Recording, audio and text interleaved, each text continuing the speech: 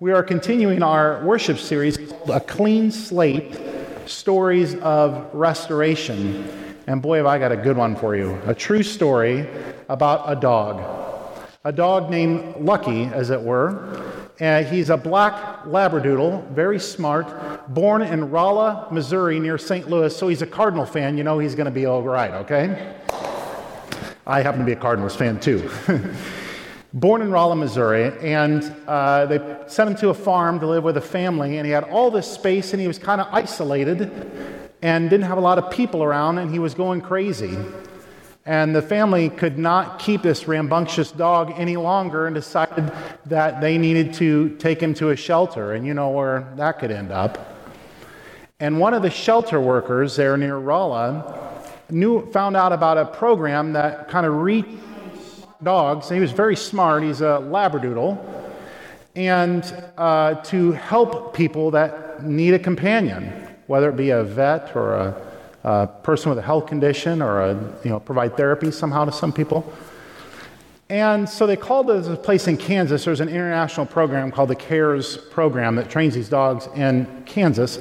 And they drove over, true story, to St. Louis, picked up this you think? And they said, well, it's pretty wild. We'll give it a shot. We don't usually like to take rescues. We like to breed them, but we'll see. And the worker put the dog isolated in a little crate or a kennel in the back of her SUV, and the dog did not like that isolation and pooped and peed all over everything. That's what I think of your little crate, right? So she stopped at the roadside, cleaned everything up, cleaned the dog, put him back in again.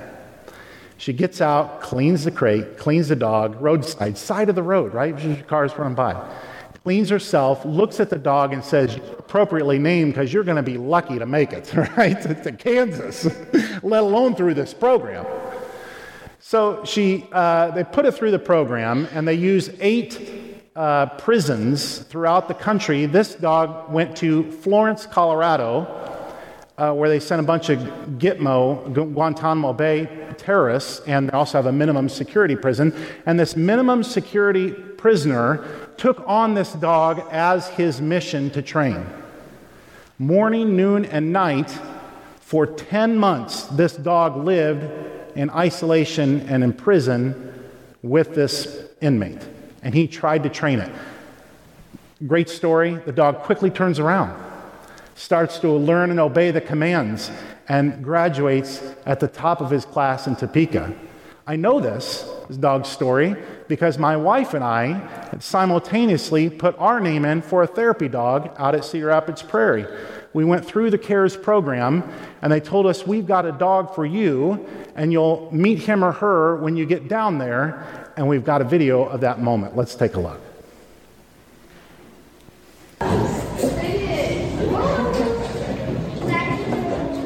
Baby. This is Lucky. Skate.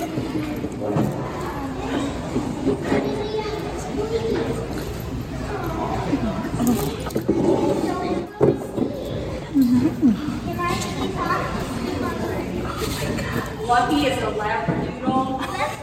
He came from Missouri as well. A family bought him as a puppy, and he was a pretty energetic boy and more than they could handle, so they donated him to us, and he was already named, but I told him he was pretty lucky that he found his way to us, because the alternative in an animal shelter might not have been a good thing for him, so he is the sweetest boy, though. He has turned into a really nice dog.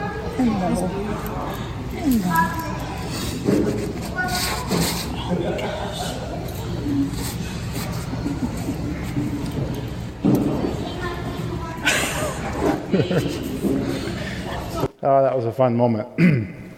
So Lucky came home with us and became our family's dog this past fall.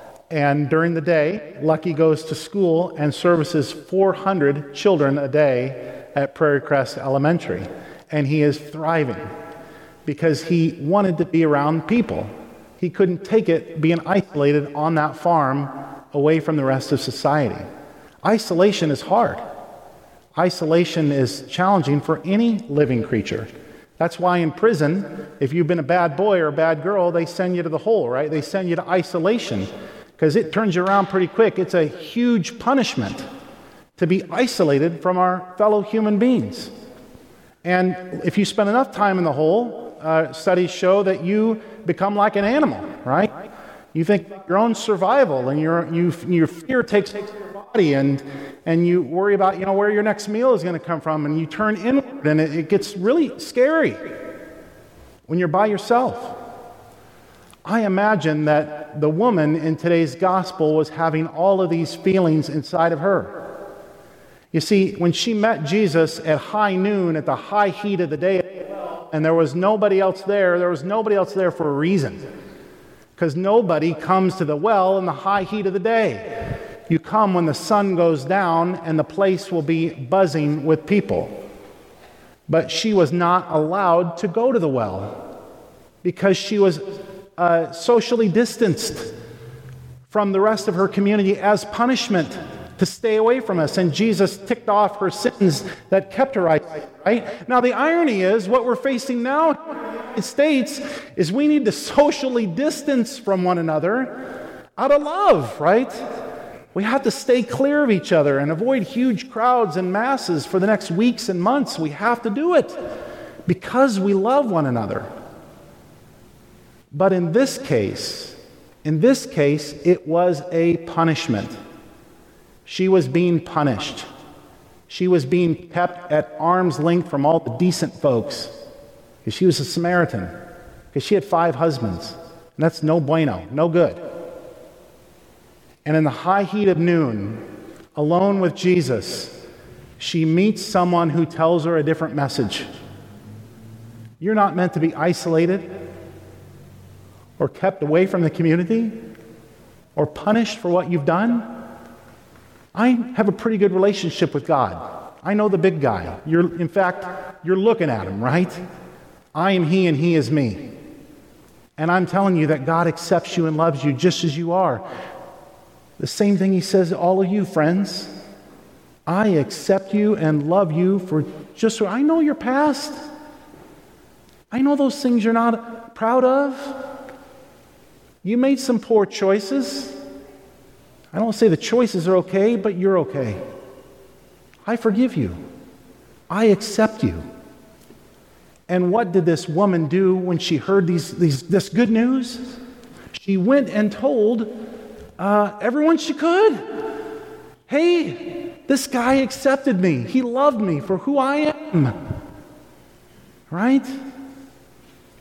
Going back to our dog. The end of the week of our training down in Kansas, it was 7 days of training, and we went down there. My wife Katie and I went down. We met Lucky, learned how the 30 commands that he knows, which is crazy to me. The dog was well trained for 10 months. Now they need to train the humans. They need to train us. So we had 7 days of intensive training. I came back on day 4 to come back to the church. Katie stayed, and I totally missed this. At the end of the week, they took all the dog handlers to one of the prisons in Kansas that trains these dogs. And she got to meet and hear from one of the inmates that trained one of the dogs in our group. And when that dog was reunited with this inmate, you should have seen its tail, just wagging to be reunited with him. And he, just the same way, lit up. Oh, good to see you, good to see you. Love, there, all that love between man and man's best friend. And then he spoke, friends. And he spoke about being isolated in prison and how many days there's just no hope to go on.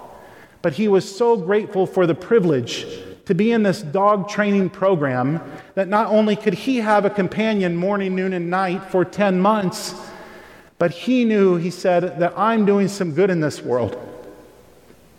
That this dog is going to leave this terrible place and go on and help somebody, a veteran feeling alone and isolated from PTSD, a medical condition, someone with a medical condition who may need this dog to live and save their life. children, hundreds of children, to light up their days and to bring them comfort and companionship. He says that there may be, I may never meet these families, and that's okay. We'll never meet our prisoner that trained our dog, and that's good for both parties that we don't make contact. But boy, is that challenging. He said, I may never know the family or where this goes, but I'm paying it forward by helping someone. Friends, in the next few weeks and months, as fear and panic grips our nation, you can't let it grip you. We will continue to be here, and we will find ways, if not in person, over the internet or whatever it takes virtually, to spread the gospel, to be Christ in the world. But we're only half the equation here, right? You're the other half. We'll take the message of Jesus, but you need to be the woman at the well, telling people that are feeling hopeless and fearful and isolated that you're not alone. I need each and every one of you to call on 10 people this month. Get on the phone. Get on social media. Text them. Check in with them. Don't go see them in person, right?